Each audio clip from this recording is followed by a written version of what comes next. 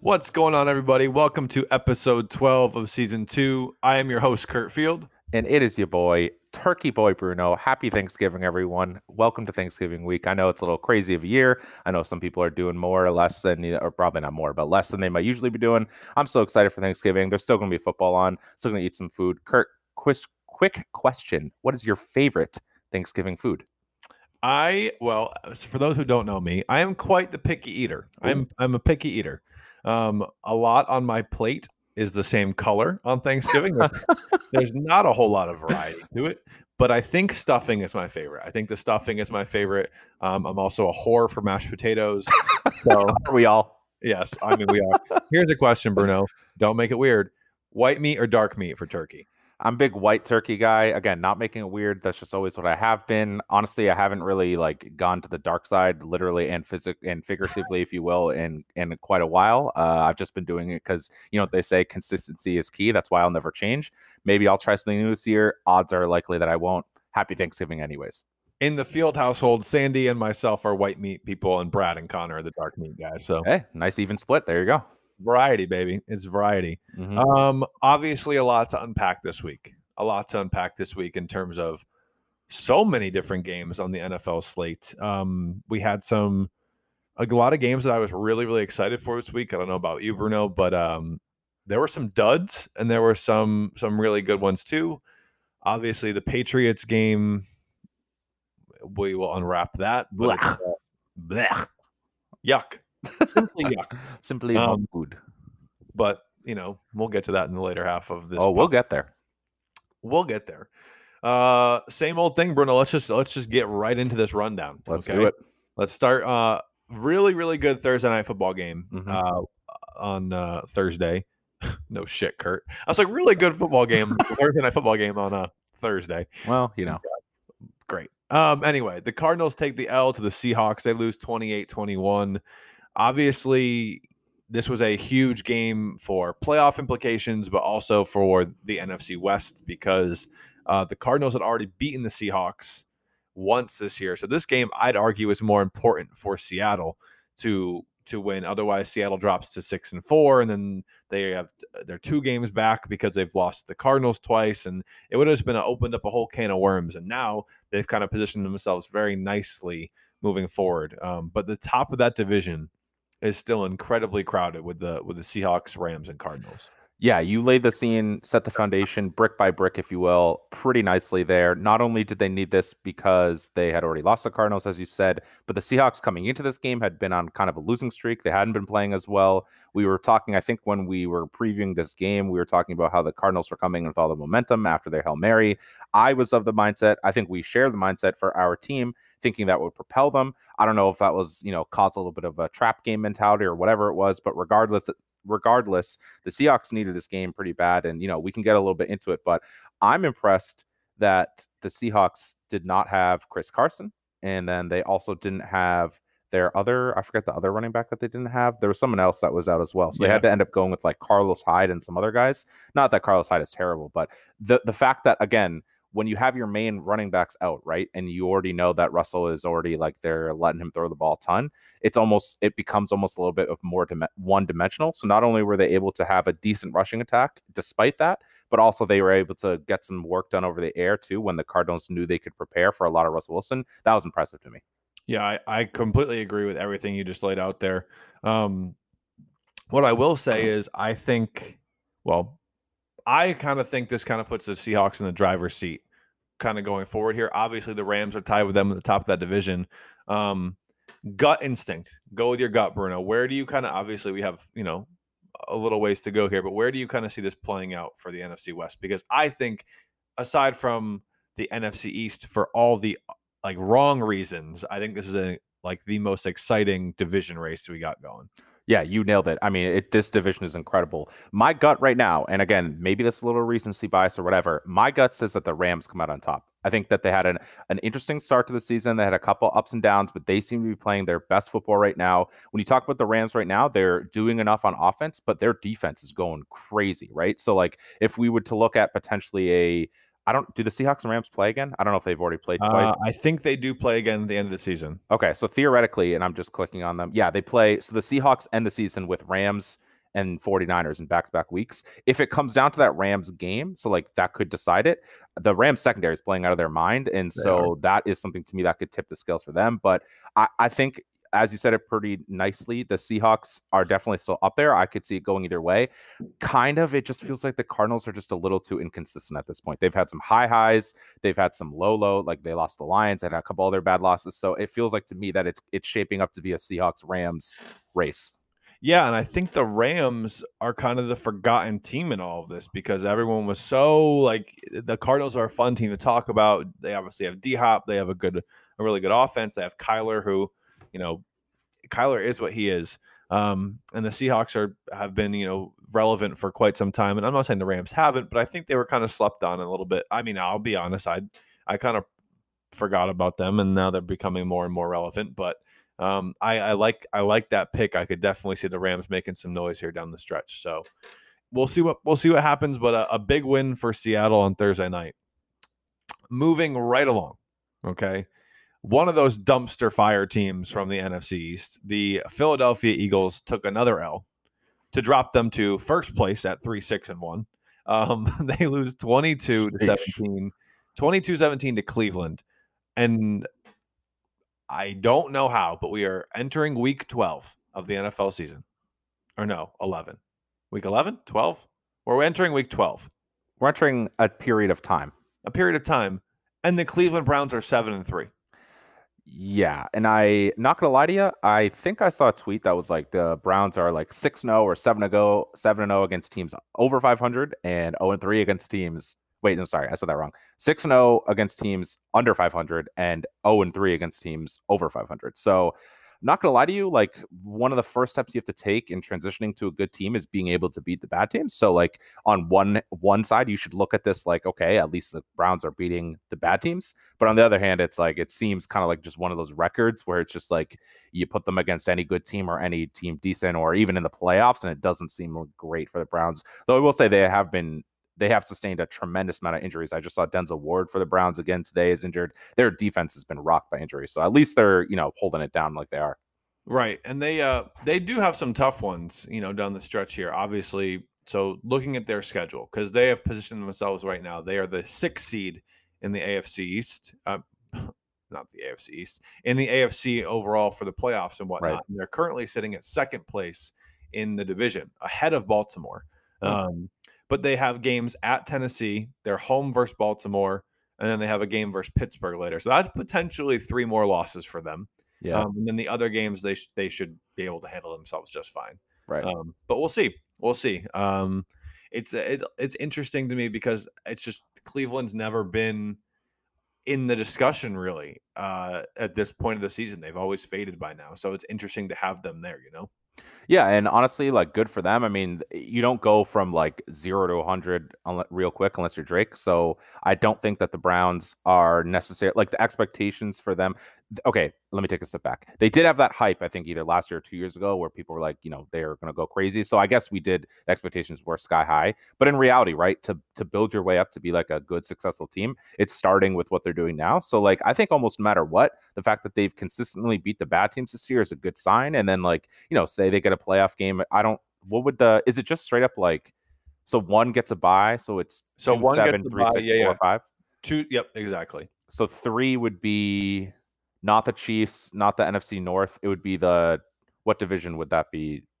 Probably maybe the Bills. Probably the Bills at the 3 seed, probably. Yeah, and honestly, like the Bills are good, sure, but like that, the Browns are putting themselves in a position to potentially maybe seal a game of playoffs. So I know we're getting a little ahead of ourselves, like you said, but still, I mean, the outlook is at least they're doing what they're doing now for the Browns. Switching quickly to the Eagles, because we don't have to spend a ton of time on this, but the Eagles, man, I mean, how many weeks have we sat here and said the Eagles are tarsh, Carson Wentz is tarsh? When are they going to Jalen Hurts?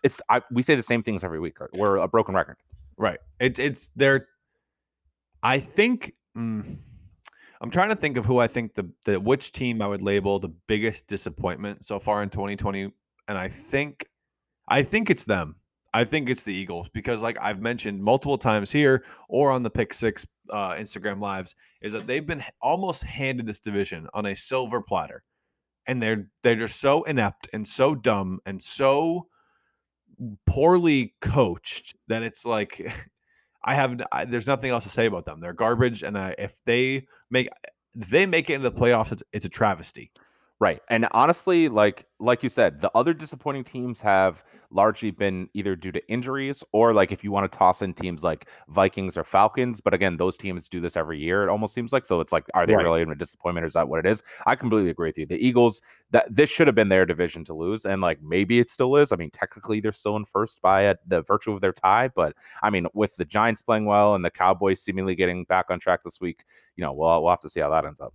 Yeah, we will. And speaking of those dirty birds, those Falcons you just mentioned, who do this every single year, they took another L this week. They dropped to 3-7 after losing to Taysom Hill's New Orleans Saints 24-9. Obviously, the storyline in this game is Taysom Hill. What a performance! What a performance, Bruno. What are your initial takeaways? Well, quick shout out to Brett Leclerc for being the smart guy in our league and playing him at tight end in fantasy. I don't think he needed him to win, but he won anyways. Also, So shout out to Kurt Field for putting him in his other league and having him score 24 points. there you go. I don't know if this game is enough to really. Not that people are saying this. I don't think this is enough so far for what we've seen to form a definitive opinion on Taysom Hill, right? A, it's the Falcons. Their defense has been decimated by injury and is also not that good to begin with. B, he had 2 rushing touchdowns, right? So like that doesn't really change our opinion from what we knew he could already do. So I think what the Saints are doing right is that they have an upcoming stretch of games. They're playing the Broncos this week, then the Falcons, and then the Eagles. And I think what I'm hearing is that they're going to try to audition Hill as long as he's playing well over those next 3 games, and then the 4th game in that stretch is against the Chiefs, and then Drew Brees theoretically will be healthy by then. So I'm interested to see how Taysom Hill keeps playing. I really definitely want to see him throw it some more and show that proficiency there. I mean, Michael Thomas is coming back, so like it seems like a good time to let him try. So it was a good start. Obviously, it'll be interesting though to see how he keeps playing.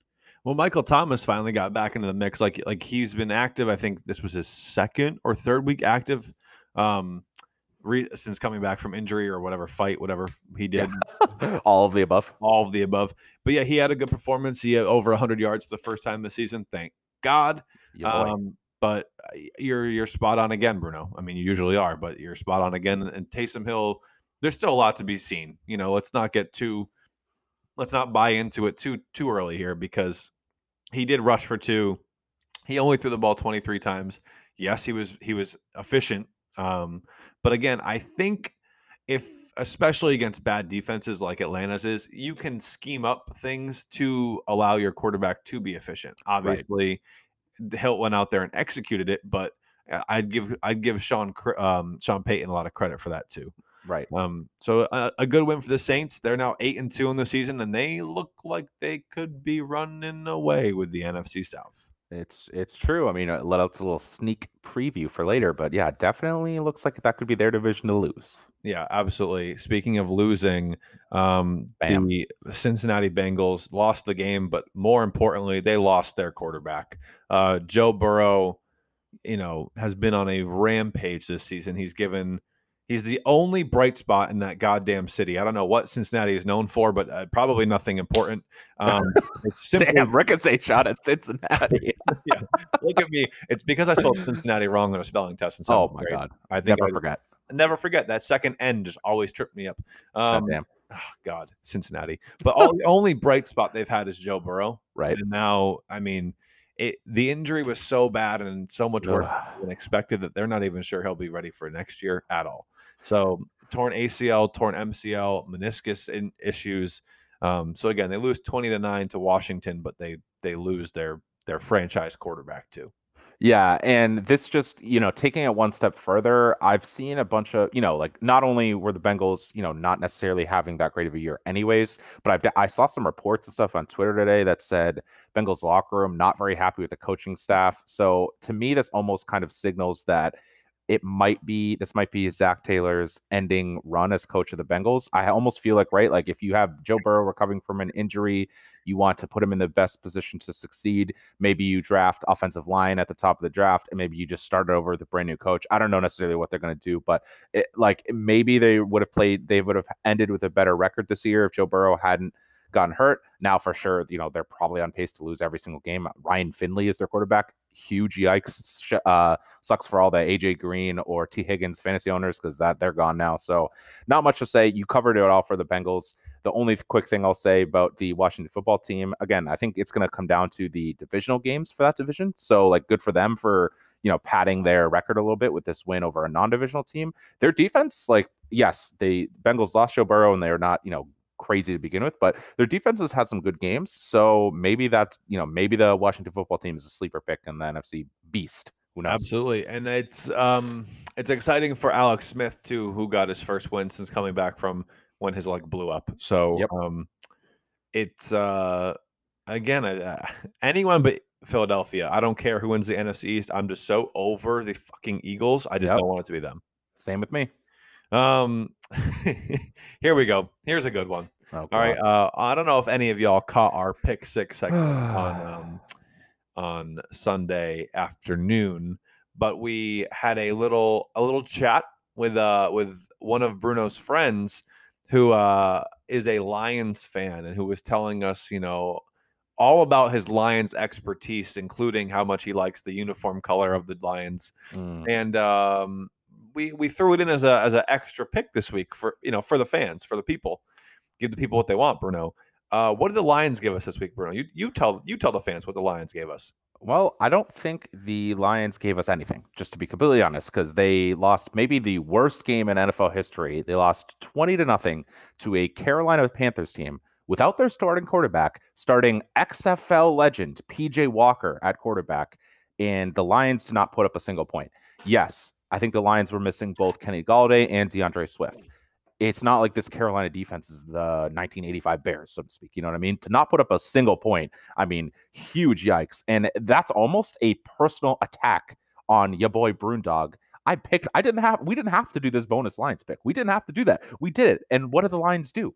Shit down my throat, Kurt. They human centipeded you. They did. And we're not specifying who's in the front and who's in the back, but it doesn't matter because either way it's a centipede. So I'm going to have to talk to Matsky, but the Lions might be on my dead board forever because that was pathetic. Is there any takeaways from this game? No. Right? There's no takeaways. Otherwise, that PJ Walker looked competent. Good for him. Good for him. Matt Patricia, if he is not fired at the end of the season, God. Regardless of what the Lions record is, if he is not fired, did they mess up. They messed up. Yeah, and this is so much like the Jaguars week 1 victory against the Colts, that the Lions beating the Cardinals earlier this season is going to go down as one of the weirder wins of the season because seeing this team continue to play, it's like, bruh, what? Like, how did that team beat the Cardinals? Exactly. It makes no sense. Speaking of which, I wasn't paying attention to the next game very much at all. And I was looking, and on the little ticker in the second quarter, the Jaguars and the Steelers are tied 3-3. And I was like, no way. Are the Jaguars going to be in the game? They were in the game against Green Bay 2 weeks ago, if you remember that one. Mm-hmm. Like, no way. Like, we're not doing this again, are we? And no, we were not doing that again. The Steelers ended up blowing them out 27-3. They moved to 10-0. And I know we've talked about it. They have a legit shot to go, if they have a legit chance to go undefeated. Yeah. So really quickly for this game before we move on to your point, which is way more interesting to talk about. I think this almost was a classic trap game. They just came out and expected to roll them over. And so once they woke up, obviously, then they were like, okay, let's play. Again, there's not much to take away from this game. Maybe from the Jaguars, good for you for starting Jake Luton, however you say it. I don't think he's the answer. Not that it's necessarily all on him, but you gave him a shot, whatever, we'll see what the Jaguars do for a QB. However, onto your interesting point though, which is Steelers going undefeated. There are 2 games that to me seem like, well, maybe a couple, but it seems like the next 2 games at least are going to be really important, right? Number 1, we have them playing the Ravens this Thursday on Thanksgiving.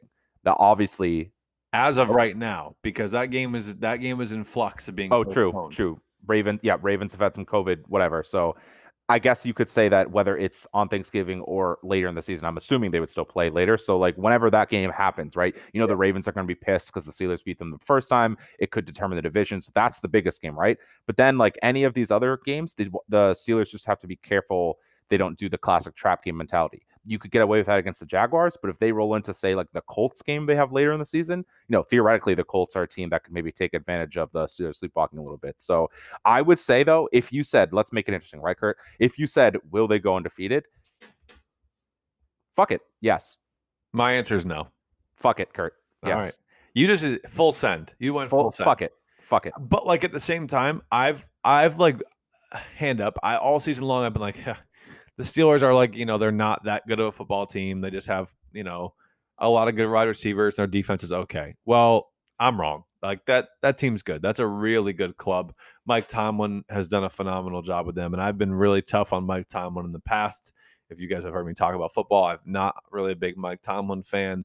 He's been a master, a wizard this year with them. So good for Pittsburgh. They're low key a likable team. So it's, I don't know, good for them. Yeah, and two quick things based off what you said. Number one, it'd be a real shame if I just jinxed it. And, I would be very upset if me just saying they're going to go undefeated right now just jinxes it and they lose to the Ravens. You saying they're going undefeated, right? You said undefeated? Yes. Yeah, going undefeated. Yeah, hopefully we're not jinxing the undefeated talk for the Pittsburgh Steelers of going undefeated. Of going undefeated and not losing a single game. I would be very torn up about that if that happens. So, the little mind games going on there. But number two, Kurt, I just took a look at their schedule really quick. How fucking funny would it be? They're 15-0 going into the Browns in the last game of the season. And then the Browns are like, psych, no undefeated season. That would be funny. That would be hilarious. So that would be funny. Yeah. We'll see. That's a storyline to watch as we move forward here. Of course. Sticking in that same division, the Steelers division. Okay, their foe, their counterpart for many, many years, the Baltimore Ravens, have now dropped 2 games in a row after falling in overtime to the Tennessee Titans, 30-24 this week. Congrats to Bruno for picking this game correctly. Congrats to Kurt for not picking it correctly. You fucking idiot. It's so weird watching the Titans play because they were down again. Like, what was it? 21-10, I think. Yes, they were down 11 points, 21-10, and I was like, oh, okay, Baltimore's got it. But like, Baltimore finds ways to lose games, and I don't care. I don't mind it because I hate Baltimore. I hate John Harbaugh, and I hate Lamar Jackson. So it's like, fine, but I don't know how they allowed Tennessee to win this game. It shouldn't have gotten to that point. Well, Kurt, let me tell you when I knew that my pick was going to win.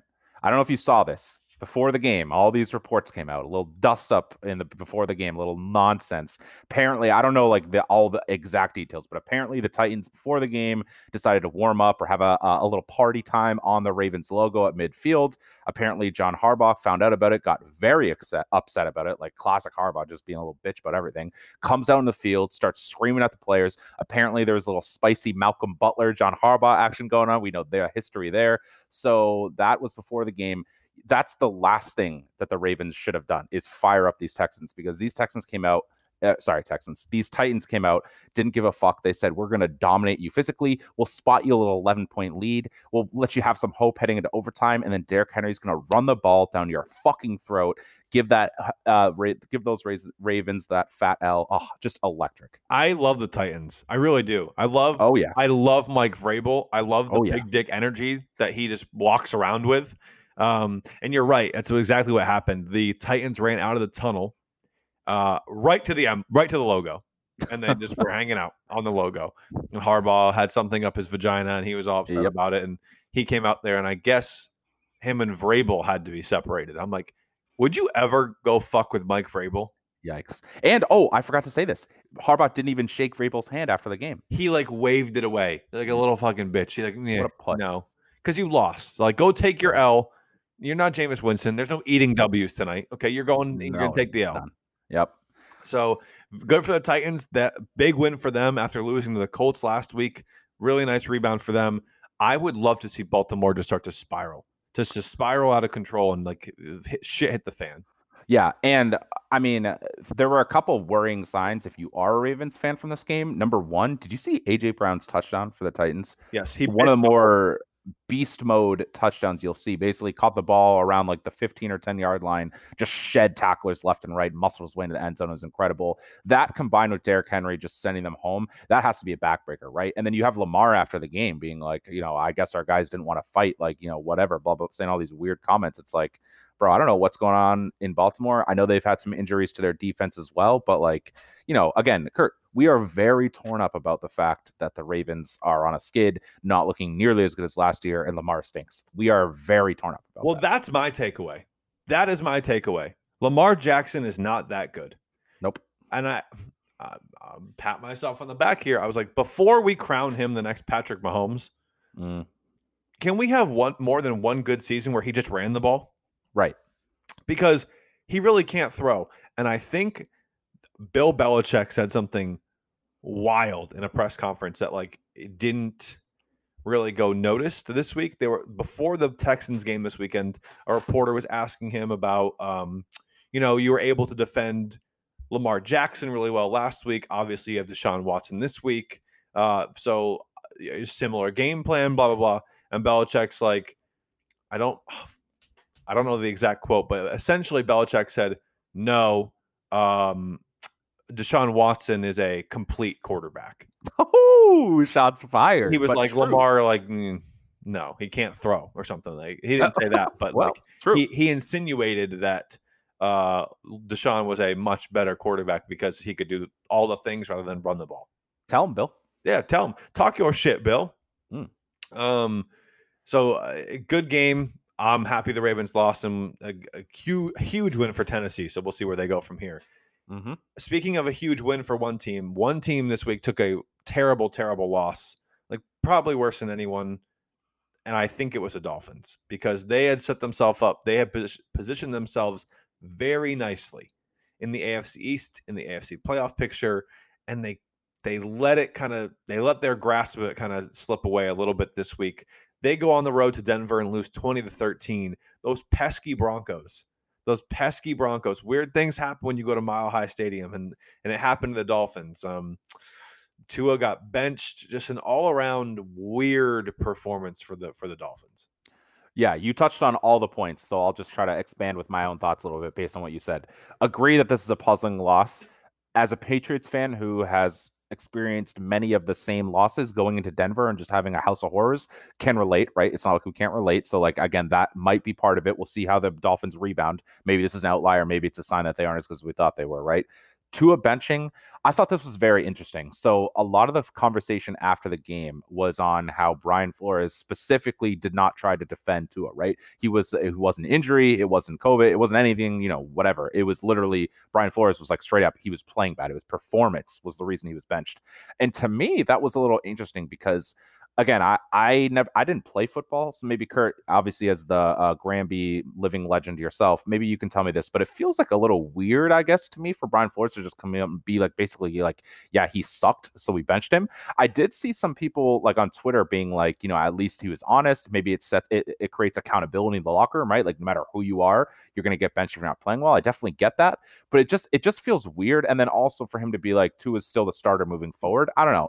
The quarterback situation there all year has been weird, right? With Fitzpatrick like playing pretty well and then getting benched, and now this Tua thing. I don't know what the situation is. What's your take on like the whole Tua benching situation? Well, first off, I don't think Tua deserved to be benched, and I'm not a big Tua guy, but I didn't see. He missed a couple throws, I'd say, but I don't think it was deserving of a benching. Perhaps this is Brian Flores trying to do exactly what you said and show like Tua, like, hey, you got hot, you won your first 3 in the NFL, but like let's settle it down here a little bit, and I'll show you that you're not invincible, and I can put you on the bench just as easily as I put you in the game.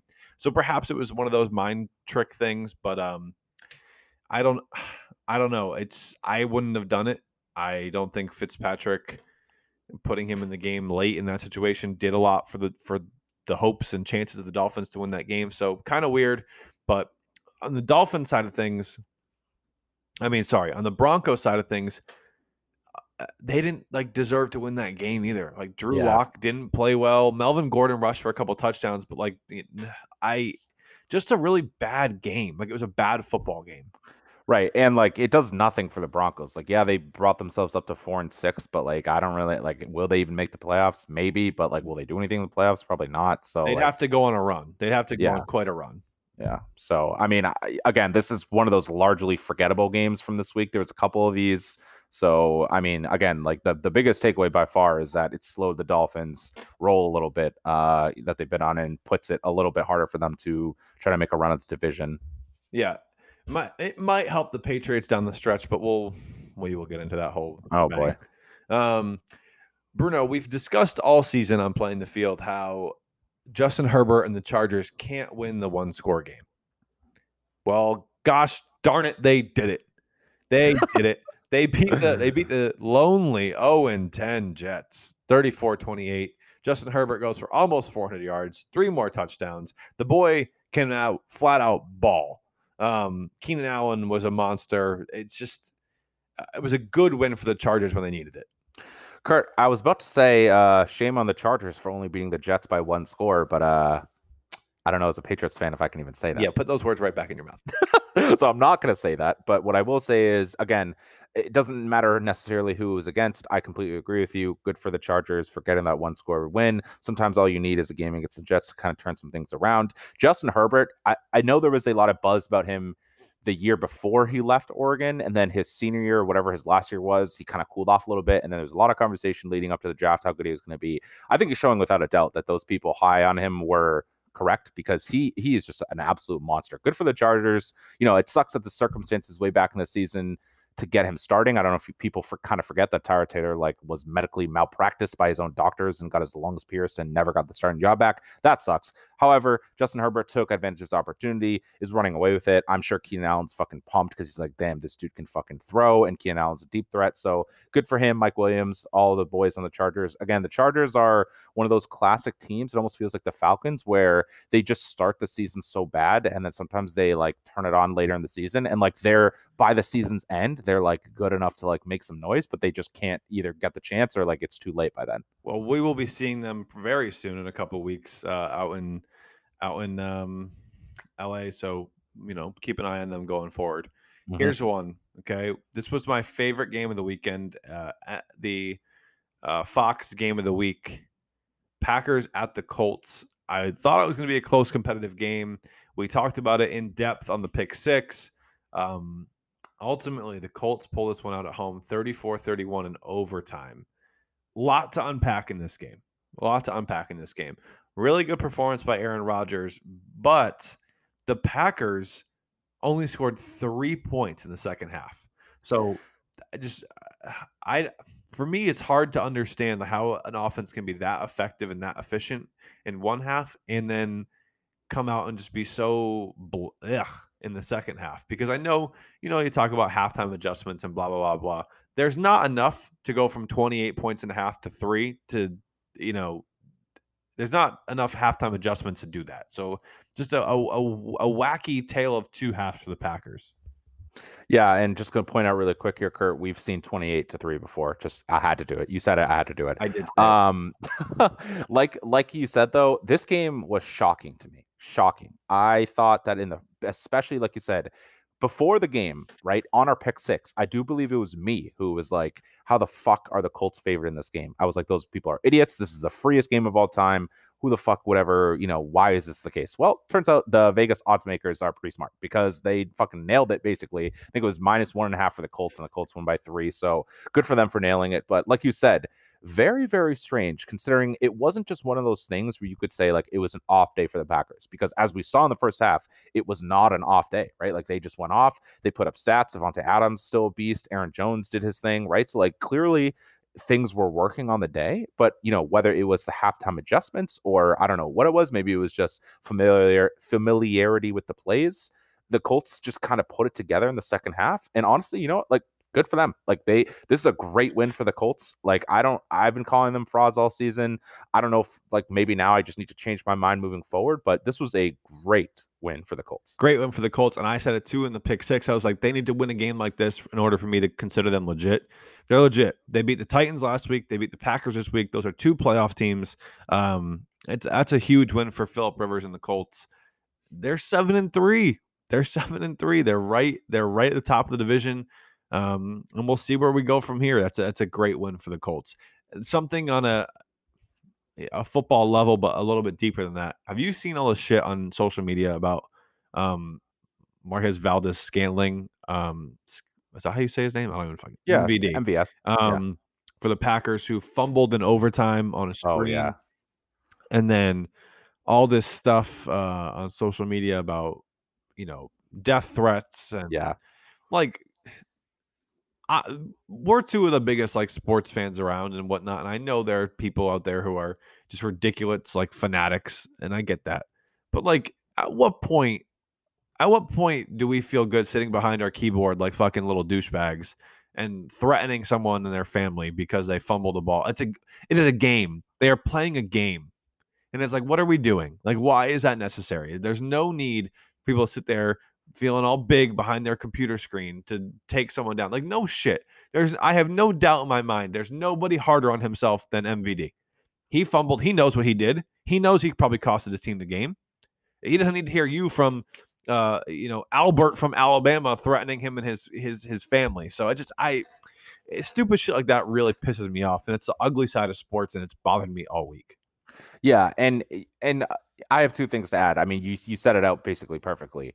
Number one, all those people, it's like, are you just going to look past all the stuff he did positively during the game that even got them in a position to still contend late in the game? Like that's something that conveniently that people forget. They just hyper focus on one specific thing, and it's like, well, are you not going to count all of his other catches and yards and blocks and plays and all this? Like he did so much else, right? And number two, right? We're not robots. Like all of us are human. Even the people who are shitting on him, giving him death threats. Who among us has never made a mistake in their lives, right? Not only do these athletes make mistakes because they're human, but they have to do it on a stage where, like, so many people are watching, and there's slow motion replay that could analyze it, and you have analysts right there critiquing you, and you have people social media critiquing you. Like, what average person has to go through that for any of their mistakes, right? Like, how bad would it feel if your own mistakes you had to have people judging and watching and talking about online, right? Like that would feel terrible. So those people behind the keyboards, it's like they just have to take a step back and look in the mirror. Like you have your own mistakes in your life too. Everybody makes them, right? And like you said, at the end of the day, it's a game. It's a regular season game. Like calm down. This doesn't like not that I'm justifying do this in a playoff game, but really, like it's just one game against the Colts. Right. It's not as big of a deal as they're making it out to be. Yeah, it's not that deep. You're still in first place in the division. Like you're gonna make the playoffs. Okay, Right. like relax. Let's take a step Right. back. RELAX, as the notable Rodgers quarterback for the Packers once said. That was well done. That was well placed. That was well done by you, Bruno. Very Of good course, job. by us. Here's one that surprised me. Andy Dalton back for the Cowboys, and they are back in the win column for the first time in quite some time. They beat the Vikings 31-28. I would say this is a big win for the Cowboys because the Vikings were starting to get hot and they were playing pretty well. So that's a nice victory for the Cowboys. I still think they suck, but that's a good win for them. Yeah, and not only that, but like this is one of those games where you could say the Vikings just played a dud. Like they played well. Like they had the lead at multiple times in the third quarter and the fourth quarter. This was a comeback win multiple times, you could say, for the Cowboys. And again, I think once Dak went down, we went from division favorite to like horrible really quick, right? And especially with like Ben DiNucci and a lot of stuff, and then Andy Dalton's out, he has COVID and a concussion, all this crazy stuff, right? But now we're sort of seeing that once again, you never really know what's going to happen in the NFC East because all of a sudden, Cowboys defense playing a lot better recently, right? They arguably should have won that game against the Steelers, right? Like a couple weeks ago. All of a sudden, you see the offense kind of clicking. CeeDee Lamb with one of the better touchdown catches of the season this week. Amari Cooper doing this thing a little bit more than he has been doing, right? So, again, I think you pretty much nailed it. This was a great win for the Cowboys. Like we've said for all the other NFC East games this week, it's probably going to come down to the divisional matchups. But again, good for them for keeping pace with some of the other teams that won outside of the division this week so that they can give themselves a chance, which again starts this coming week. I don't have to get too far out of ourselves, but they play the Washington football team this week on Thanksgiving, and that's going to be a huge game for the Cowboys to see, like, are they, what sort of chance do they have moving forward for the rest of the season? Yep, no doubt about it. No doubt about it. Another huge matchup in the NFL this week that kind of had playoff implications for sure. The Chiefs and the Raiders. Okay, the Chiefs win this one. They go on the road to Vegas and beat the Raiders 35-31. The Chiefs' only loss this year had been to Vegas in Kansas City earlier this year. And for a minute, it looked like the Raiders were going to do it again. They had a lead late in the game, and it's like a Patrick Mahomes. I mean, it was 31-28 Raiders with like 3 minutes to go in the game. And Patrick Mahomes just hopped, skipped, and jumped and galloped and waved blissfully as he marched them into the end zone. I've never seen a 2-minute drill look easier than Patrick Mahomes made it look. Yeah, and one thing that's annoying me a little bit is that, of course, there's plenty of things to give Patrick Mahomes credit for, right? But that game-winning drive, like that touchdown, if you didn't see that touchdown to Kelsey, I mean, yes, he made good decisions, great throws. Those I'm not taking away from him. But like some of those throws he were making were to wide open guys, and the one to Kelsey in the end zone, like nobody was even covering him. So it's like Yeah, Raiders, like, what's going on? Like, yes, maybe there was too much time for Mahomes, whatever. Like, still credit to Patrick for getting it done. But like, that was just a little bit annoying. It was like, Raiders, could you at least have tried to not let them score? yeah, Bruno. I'm not trying to be dramatic when I say this. I think Helen Keller could have found Travis Kelsey and completed the I pass. think so too. I think I think so. she could have done it. Travis Kelsey would have yelled, "I'm open." Helen Keller would have thrown the ball to the sound of his voice and would have got there in time. That's how open he was. That's how open he was. Right. So, I mean, huge win for Kansas City. If the Raiders were able to pull this one off, if they could have won this game, Oh, they would have moved to 7-3. Chiefs 8-2. It would have been this crazy thing down the stretch of the division. I think the Chiefs did enough to space themselves out. They're probably going to win the division. They're probably going to be the 1 or 2 seed in the AFC, and we'll see what happens. But the Raiders are still thoroughly in the mix. Here's what I do want to say. Mhm. I was watching Good Morning Football with my girl Kay Adams, who is my celebrity crush. I think Ooh, she is shout out. Kay Adams is everything. If you don't know who Kay Adams is, your loss.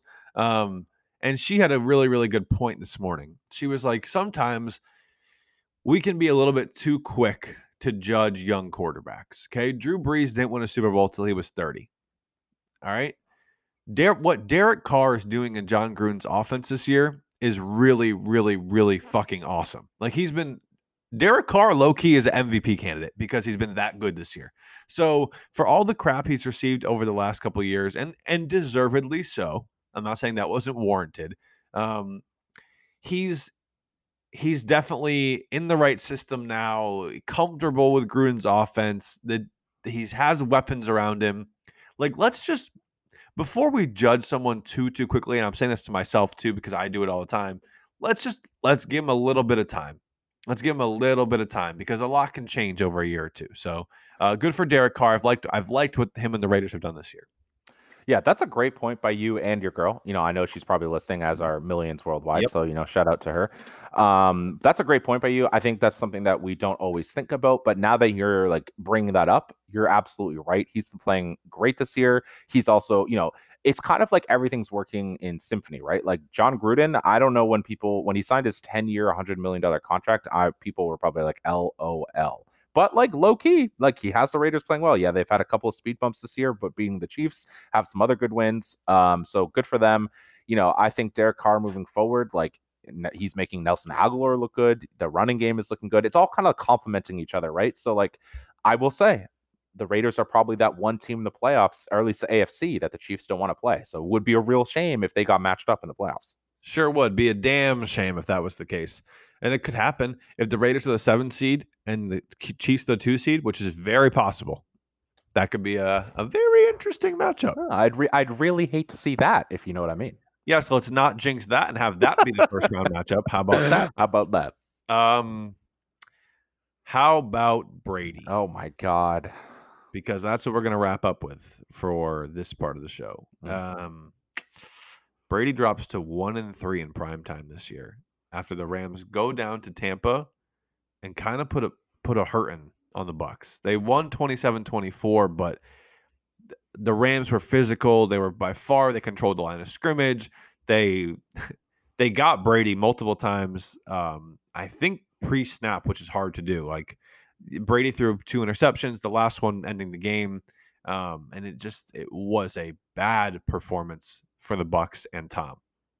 What I will say, the Buccaneers play calling is fucking atrocious.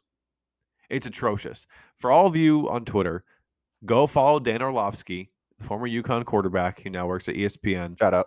On ESPN Live. His breakdowns of plays are phenomenal. If you don't understand football, you'll understand it because Dan makes it that easy. But he was discussing today on NFL Live Brady's performance yesterday and stuff, and how Brady deserves plenty of the blame, but at the same time, the Buccaneers Arians and Byron Leftwich, their offensive coordinator, aren't really putting them in positions to succeed as much as they should be. So in the NFL this year, or for the past couple of years even, so much of offense is predicated on, using motion and stuff to, just even to get a coverage. So like for a Patriots example, for all these years in the past, when Brady motions Edelman literally like 3 feet and then back, all that motion is to tell Tom, okay, it's man coverage. The guy followed Edelman or something like that. So Brady knows pre-snap. I know what I got, or I know at least we're man on that side. Blah blah blah blah. The Buccaneers ran like 68 plays or something, 70 plays on offense yesterday, and they motioned 6 times. It's like, well, that's just not helping. That's not helping anybody. So from that's the first thing. And then the second thing is, I don't know how many times we have to go through it about the deep ball. Tom Brady can throw a deep ball fine, but it's not his absolute bread and butter. And for whatever reason, Bruce Arians and Byron Leftwich have like a fetish for throwing the ball 50 yards on the field for no fucking reason. They were down 3 points at the end of the game yesterday. And they're like, deep ball, deep ball, deep ball, deep ball. You have Mike Evans, Chris Godwin, Antonio Brown, Cameron Brate, Rob Gronkowski. It's more weapons than you know what to do with. And your only solution is to huck the ball 50 yards on the field.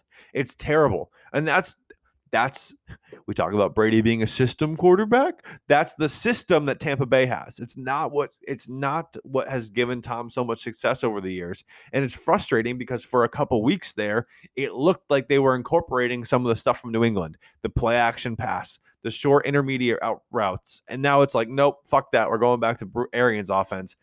Look what it did. Look what it got. Look where it got you. Nowhere.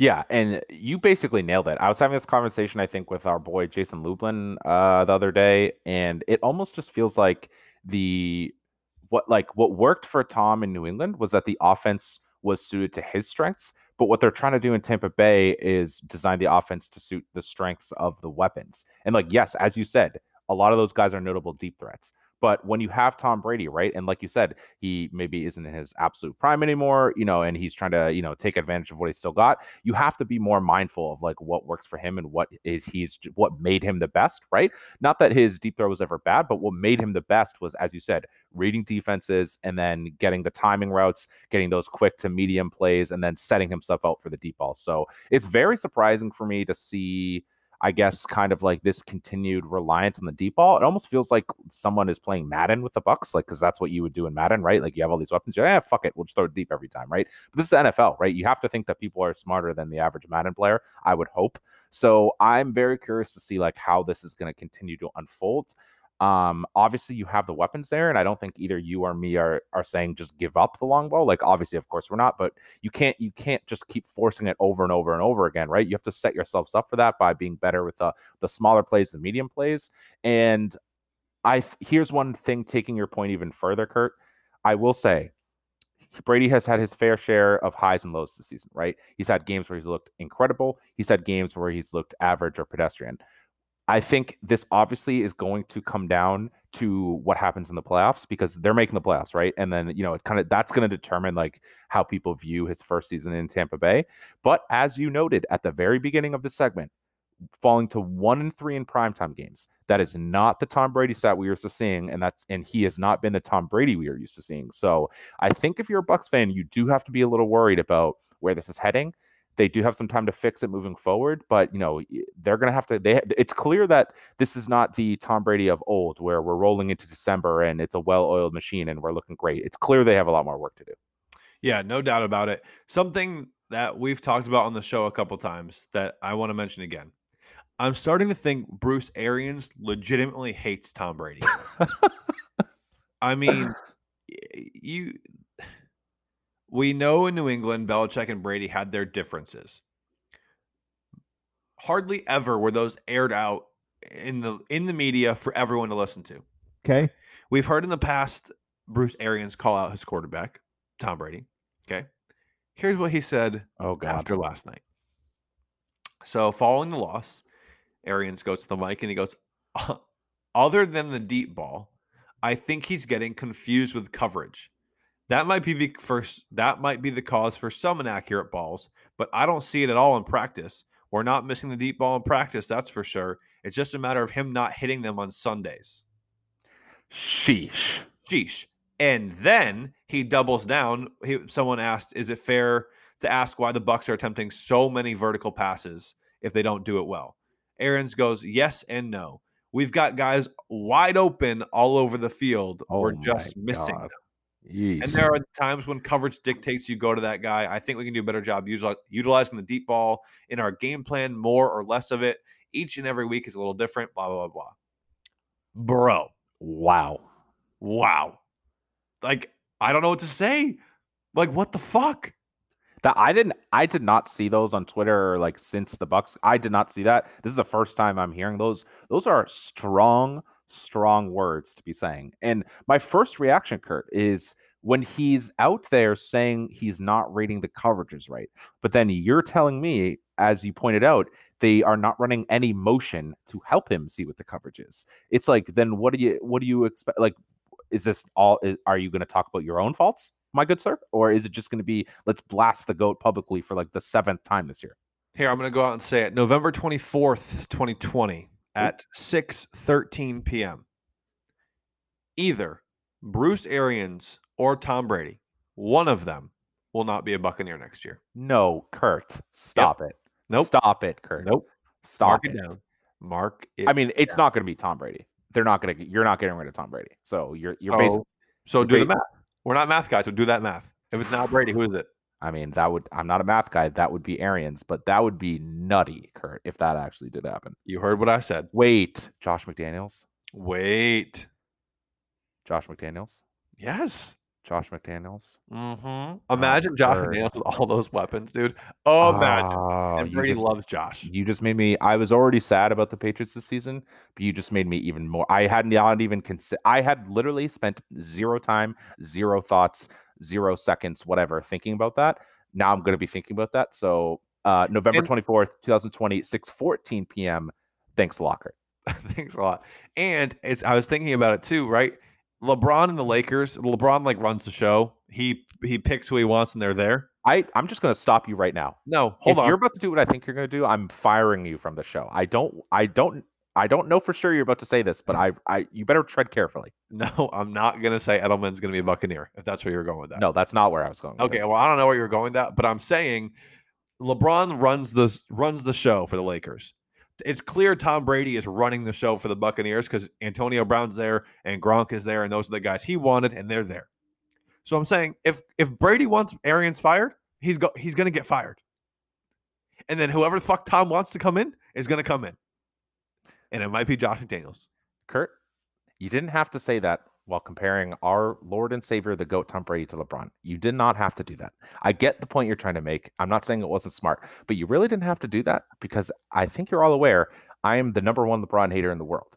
So the fact that you just did that makes me a little bit sad. But your overall point, let's get off this real quick. Your overall point is very sound. I do think that if you're the Bucks and things don't go your way this season, when the GOAT is saying that, like, trust me, do this worked for me in the past, this is what I need moving forward, I think you're going to listen to him. So that is a very interesting point. And I guess, again, it comes down to like what's going to happen for them in the playoffs. Yeah, we'll see. But my point has been made. We talked for a long time about the other games in the NFL. It's time to get into a little bit of Patriots talk. Okay, Bruno? If we have to. We have to. Sad boy Bruno. Here he comes. Da-da-da-da. So obviously, let's just get it out of the way. Okay. 1 step forward, 2 steps back. The fucking theme of 2020. Patriots lose this week to the Texans 27-20 to drop to 4-6. I want to start by saying this. Mathematically, there is a path to the playoffs, but realistically, you can almost kiss that away. Okay. So, my first question to you, Bruno, okay, is it time to reconsider what the goals are for this team and the aspirations are, and you play the young guys and you maybe don't rush Edelman back at all this year because what is the point? Or is it like, no, fuck it, let's go try to win our next 6 games and sneak into the playoffs? What would you do? So let me start by saying that the past couple weeks we've been preaching positive vibes only. What we're going to talk about It might seem like it's contrarian to that, but what I'll say is that vibes come in all shapes, colors, sizes, and forms. So let's not rush to any conclusions based off what we were saying. That out of the way, my dear Kurtai. I don't think we're making the playoffs. I'm just going to go ahead and say it. We talked about whether the Steelers are going undefeated. That was our prediction. If we're calling it an official prediction, I don't think we're making the playoffs. As you said, of course, there's still a chance. I'm never going to count Bill Belichick out 100%. Just, I don't think we're going to make the playoffs.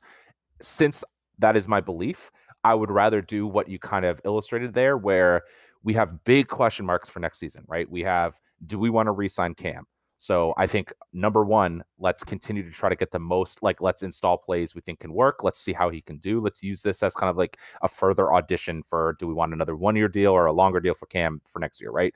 And number two, like you said, we're never going to have a better opportunity than right now to play these young guys, considering both number one, we're in a position where we might not even be making the playoffs. And number two, we have all the other guys out for COVID, right? So we've never had such a golden opportunity to kind of get some of these younger guys playing time, along with the fact that we've talked about all year how we're kind of an older team to begin with, right? So like this is kind of coming for us anyways.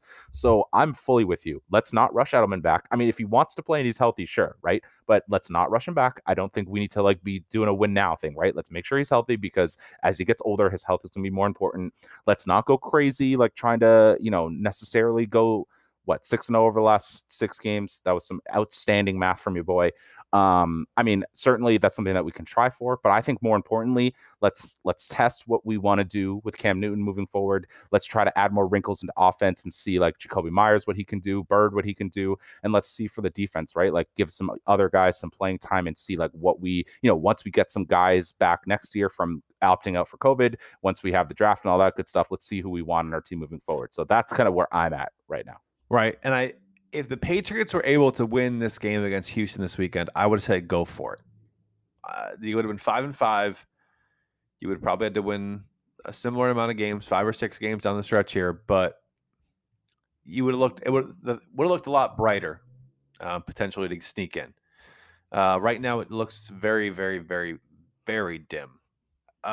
What I will say is, you hit the nail on the head.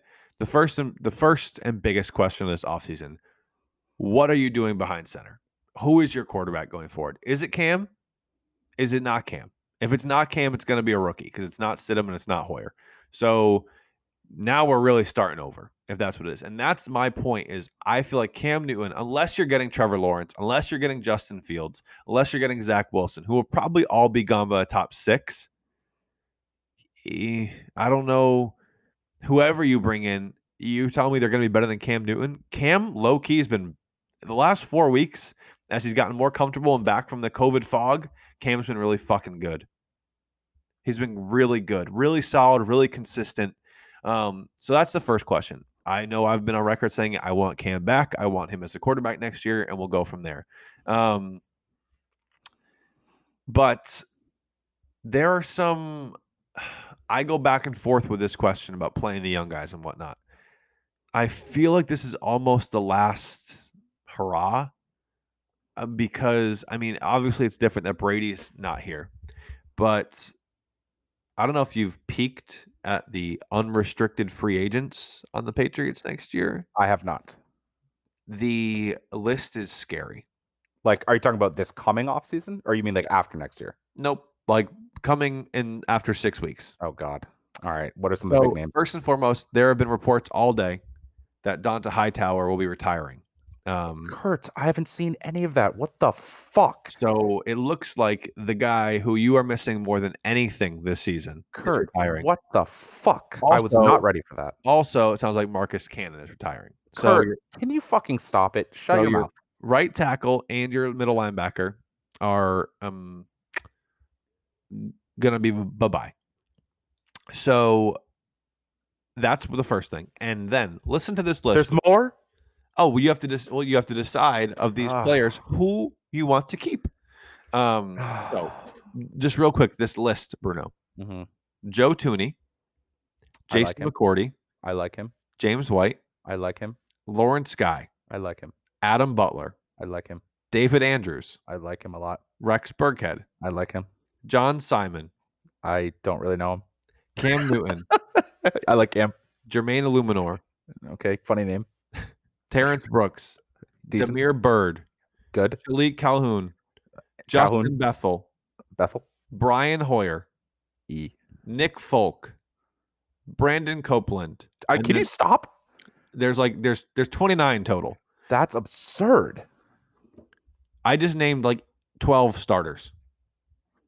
So there's going to be some changes coming. Kurt, So prepare. I have an opinion for you. I know we've been talking all season about retooling and not rebuilding. But if this is the way we're going, and we've already heard Belichick clearly thinking and talking publicly about the cap, it almost seems like if you have that case with the roster, that would be a reason to go for a younger quarterback. Because Cam is a win now move. But with all those, like, are you going to say we're going to sit here and lose a large percentage of the guys you just listed and still be able to win now? It almost seems like if that's the case, we go with a younger quarterback. But here's the thing with Cam Newton, no fucking way Cam Newton signing a 1-year deal. There's no chance. Cam Newton is going to sign a 3 or 4 year deal somewhere. If it's not in New England, whether it's Jacksonville, whether it's in Washington, he is going to sign somewhere. Okay, and they're going to pay him for 4 years. Cam, while he hasn't had fantastic stats, he's proven he's still a starter in the NFL. There are so many quarterback needy teams out there who need someone like Cam Newton. He's not going to sign a 1-year contract with Bill Belichick again to make possibly $7 million. It's just not going to happen. So I say bring Cam Newton back, pay him. You have a ridiculous amount of cap space going into next season. While I mentioned other teams are going to be so up against the cap, which is shrinking this year because of COVID. So you're at an advantage for that. And I feel like Cam Newton is not going to command $25 million a year. He might be like 18. Okay, that's a lot, but it's respectable for the market. I feel like Cam's the guy. I know I see your point about adding a rookie, and I would draft someone to go behind Cam, but you can't. You would really put yourself behind the 8 ball, and you would prepare to suck for 4 years if you don't have someone like Cam. Here's the thing, Kurt. Not that I don't want what you're saying or that what you're saying doesn't make sense. I think I would rather obviously have a chance to be good than not be good, right? And I think you can say Cam probably gives us the best chance. I agree with you. However, if we're talking about dealing with an unprecedented situation with no Tom Brady, more uncertainty than ever, and all those free agents, my gut says that Bill would not want to tie up a large percentage of that on one player of the cap space. I know we have a ton. My gut says he wouldn't do that. And instead, he'd rather use that to like try to completely overhaul. If you want to call it a rebuild, fine. But still, you could do a ton of rebuilding with that money. And maybe it's an expedited rebuild. I don't know what you want to call it, whatever. My gut says that he would want to do that, right? I don't know if he has been talking all year about being with the cap troubles we've been in and like dealing with the past 4 or 5 years that he would want to go right back and be like, let's sign Cam Newton to a big contract for 4 years. Not that I'm saying we shouldn't or that I don't want him to, but that's my gut is almost saying that, right? And so if that's the case, we've seen the formula kind of be for some of these good teams recently outside of like the established veterans where you get a rookie quarterback and while they're on their rookie deal, you try to win, like you build around them and try to win. I could see Bill like with all the financial flexibility talks this year being like, let's try to do that. Is that possible? I don't know. Like you said, I don't know like if there's a guy that can do that outside of the top 3. And even so, would we trade into the top 3? I don't know. But I'm not saying it's possible or the path is clear, but that's what my gut would say for where the season has kind of been going. I hear you, but I don't necessarily agree. Only because like when you think about the Patriots offense and everyone's like, oh my God, it's like the most complex thing you've ever fucking seen. Julian Edelman related it to calculus. It took Tom Brady, obviously, decades to master. So to ask a college quarterback to come in and be like, here's your new system, fucking good luck with these reads. I mean, you're going to have to completely overhaul the system that the Patriots have in place now or dumb it down tremendously because even Cam Newton, who has been in the league for 9 years or whatever, was struggling early on and is still learning. He said Cam Newton talks to this day about I still can't make checks at the line of scrimmage because I still don't know enough about the playbook to make those checks. So now you're going to ask a rookie to come in and do it? I don't know. I don't know how that works. But what if that's the argument for why they would do that? A, we just talked about McDaniels potentially leaving, right? So if that's so, you have the chance for someone new to come in and kind of do new stuff. And B, what if we're seeing that like after all these years, like we didn't know how the offense would look, the system would look without Brady. What if Bill takes a look at it and be like, I can see how this would be hard for someone other than Brady. Why don't, when we're at the same time we're redoing the roster, what if we just either, like you said, dumb it down or change it up? Like that's also something I could see. You're talking more or less about like a complete overhaul. I guess, but like Bill will still theoretically be there. That's, I guess, a big assumption. You know, Bill's getting up there in age for, I guess it's a consideration that if he sees the overhaul coming, he's like, fuck it, I'm out. Like, I guess that's a possibility. Not that anyone's reporting that or saying that, but it just kind of seems to me like, I don't know. Cause I don't know. Like, I guess here's the question, Kurt. I know we talked about this earlier this season, and my position has changed a little bit. Do you think re-signing Cam and then using the cap space effectively puts us back to Super Bowl contender? Yes, I do. With all the losses for all those free agents that you were just talking about. Yeah. Not all of them, but a lot of them. Yeah, I do. I really, honest to God, feel like this team is only a couple pieces away, and by a couple I mean like 5 or 6. So whether you at like free agency, which we're going to have an abundance of room, or through the draft, which I know people are like Belichick sucks at drafting. I don't feel like they're as far away as people think. Okay, hold on. So One last okay. point, because Yeah, you go. even this year, the hardest schedule in the NFL based on win percentage from the year before. You look at these last couple games. I'm not going to give them any, but we can hypothetically see that in the Seattle game, in the Buffalo game, in the Denver game, and in the Houston game, the Patriots had a chance to win or tie on the last drive. And they obviously didn't win any of those games, but they're right in them. And so if 2 or 3 of those games go differently, you are talking about a completely different season for the Patriots.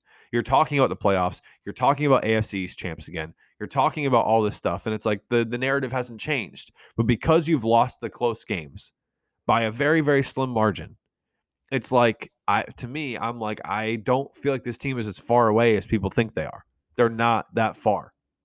And that's a very fair point, and I also agree with that. We've talked about this earlier this season. We talked about Cam's fumble against the Bills, the Chiefs game. We almost won that. There have been a lot of close games, and again, we're not too many plays away. Even the Seattle game, we're not too many plays away from having a completely different record than we are. So I agree with you there. That's completely valid, and that's true.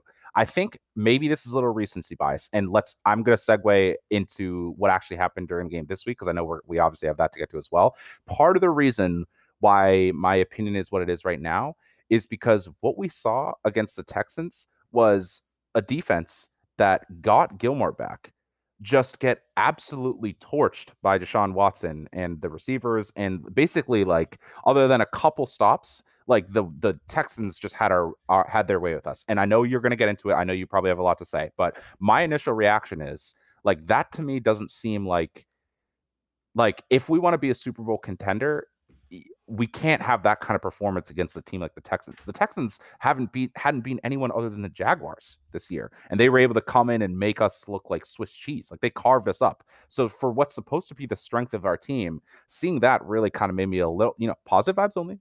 We're still positive vibes, but I'm just saying that put a damper on that a little bit because again, it's like you can't even say we were missing Gilmore. Gilmore was there. So you hit the nail on the head again. You've been doing it all episode long. That is the issue with this year's team.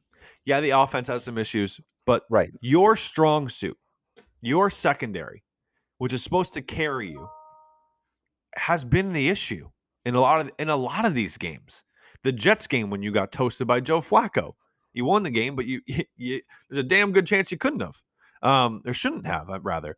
This game, toasted again. But here's what I will say: the Texans have lost 4 games this season by 1 score. So again, I feel like it's kind of the quintessential good team with a bad record. And again, the coaching thing, switching coaches mid-season, I'm not giving them excuses, but they're a better team than 2-7 going into this week or this last week against the Patriots. But what Deshaun Watson was able to do against the Patriots was special for a couple reasons. So first and foremost, that first half of football, I watched it back on NFL Game Pass.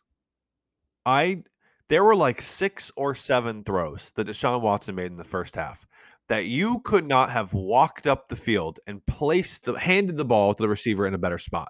Like, and I'm not saying the Patriots coverage was that good because it was meh, but we had players in the right spots. It was just sometimes better offense beats good defense. And then again, not they didn't really play good defense, but in those specific instances, the guys were there. It was just a better throw and a better play by the offense. And what I think is incredibly telling is a defensive scheme that the Chiefs and Patrick Mahomes couldn't figure out, and the Ravens and Lamar Jackson couldn't figure out. Deshaun Watson dissected. It was the same scheme. We're going to rush 2 or 3. We're not going to blitz you at all.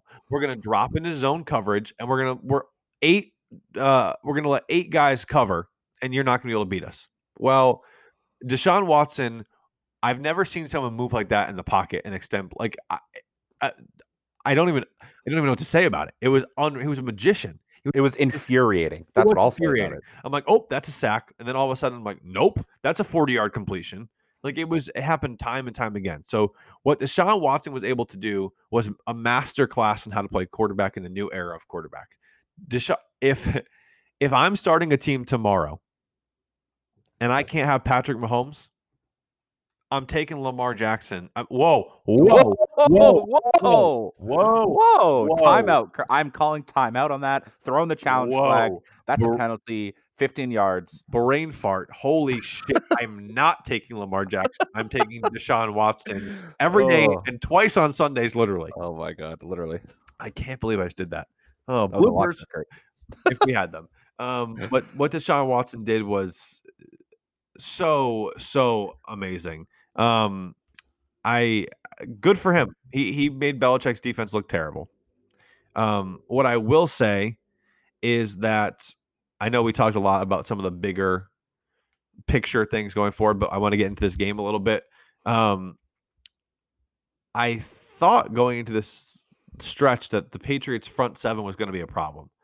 And this week they held the Texans running backs to 19 yards on 13 carries. That doesn't happen in the NFL. That's amazing. So you completely stopped the run game, knew they were going to throw and still couldn't stop it. So not a great look from the Patriots secondary there. Yeah. And again, you made some great points. I also agree. Watson made some throws that literally made me gasp out loud. I was like, I can't believe he just made that throw at the location of that. Your other point about the run game, I will say the Texans running backs are terrible. So not the stats and the performance was still good, but it's not like the Texans run game is anything to be feared. So that should be said as well. But again, like your last point, which you just made, is the point where our secondary that was playing better and is supposed to be playing well and got Gilmore back, that really let us down. I guess what you're saying is true. I hadn't really considered Deshaun Watson is special and he had a special performance. But part of that is almost just like, yes, he made some great throws, but it's still at the end of the day, I feel like we should have done better in stopping some of that. And it's not like it was all bad. Like Kyle Duggar was incredible. What a great pick. He's been playing extremely well. I like the way we're using him. And, again, it wasn't like it was like there wasn't good pieces, but it just like there was just something about this game where like you just sit down and when you take a step back and you're like, it's the Texans. Like a team that we shouldn't be like, I guess maybe that's still the old mindset, but it almost just feels like we should not be losing this game. And not only did we lose, but like just completely let down, it feels like, by the defense that just really only had to get like a couple more stops than they get. Like we weren't asking them to be necessarily like a shutout performance. Like we only lost by 7. Like it was really like, can you please just stop them like one time so we can win? I don't know. It just maybe this is still fresh off the loss, but it just really feels like I'm really just like, what are we doing here? So like how in baseball we talk about having the shutdown inning. So like your offense goes out there and scores 4 runs, and then you get like you need a 1-2-3 inning from your bullpen and get the offense right back up. Right. Every single time the Patriots scored, they scored 4 times, 2 touchdowns, 2 field goals. Every single time they scored, the Texans scored on the next drive. That's just not complimentary. That's not good complimentary football. It's a great point. So it's like the broadcast said it at one point, like Cam is like jumping up on the sideline, like chomping at the bit to get back out there after the long touchdown to Bird. And the Texans go on like an 8-minute drive, completely kills the momentum. It just like you need a shutdown inning from your defense there. It's like you need that in football. And it was the game was so frustrating because it felt like they were so close so many different times, and ultimately it ended up not being enough. I want to flip to the offense quickly before we wrap up. Flip it. I thought Cam was good again. And there were times where, he had a couple low throws to N'Keal Harry, who, the low throw didn't allow for run after the catch, which is not good. He had 4 passes batted down, but that's not all on Cam. That's AJ Watt being a beast still, and B, the fact that the offensive line needs to do a better job. Like Michael Onwenu a couple times tried to cut JJ Watt, didn't get him to the ground, and allowed JJ Watt to get a hand up. Yeah. So that's not great from an offensive perspective. But I thought overall, again, Cam was good. I don't have the stats in front of me, but Cam was solid. I know he threw for like 365, and 50 of those came on a bullshit Hail Mary at the end. But Cam was pretty efficient, I think, again, and made the right reads, and most importantly, once again, didn't turn the ball over. So from that, I was happy from an offensive perspective, and he made some incredible throws. That long ball to Bird was phenomenal. There was a 3rd and 10 to Bird in double coverage, which I don't know how he fit the ball in, but when Cam lets it rip, he can let it rip, and it's frustrating because we've talked about it so many times on the show. More vertical, less horizontal. And they were fucking in love with screens this game. Screen. And I know Houston blitzed the shit out of you. You had no answer for blitz pickup against Houston. But that doesn't mean you have to throw screens every time. It was so frustrating. Yeah, I mean, again, you pretty much nailed it. That's not something new. We've been calling to let Cam cook, almost, for you will, for a while now, right? Adding to your point about the blitz, Isaiah Wynn, I think, got hurt, right? This game, he had to come out at least, maybe towards the end. I forget exactly when that happened. That obviously is not going to help towards an offensive line that's been shuffling all year. I think the biggest thing that that influences their perception of Cam, right, is the batted balls, which, again, like, your first reaction maybe to a casual fan is like, God damn it, Cam, like, can you not, like, just don't do that, right? Obviously, it's not that simple. Like, you have the offensive line play that could be better, or you could have JJ Watt, like, just JJ Watt, again, is JJ Watt. Like, we know he's incredible, right?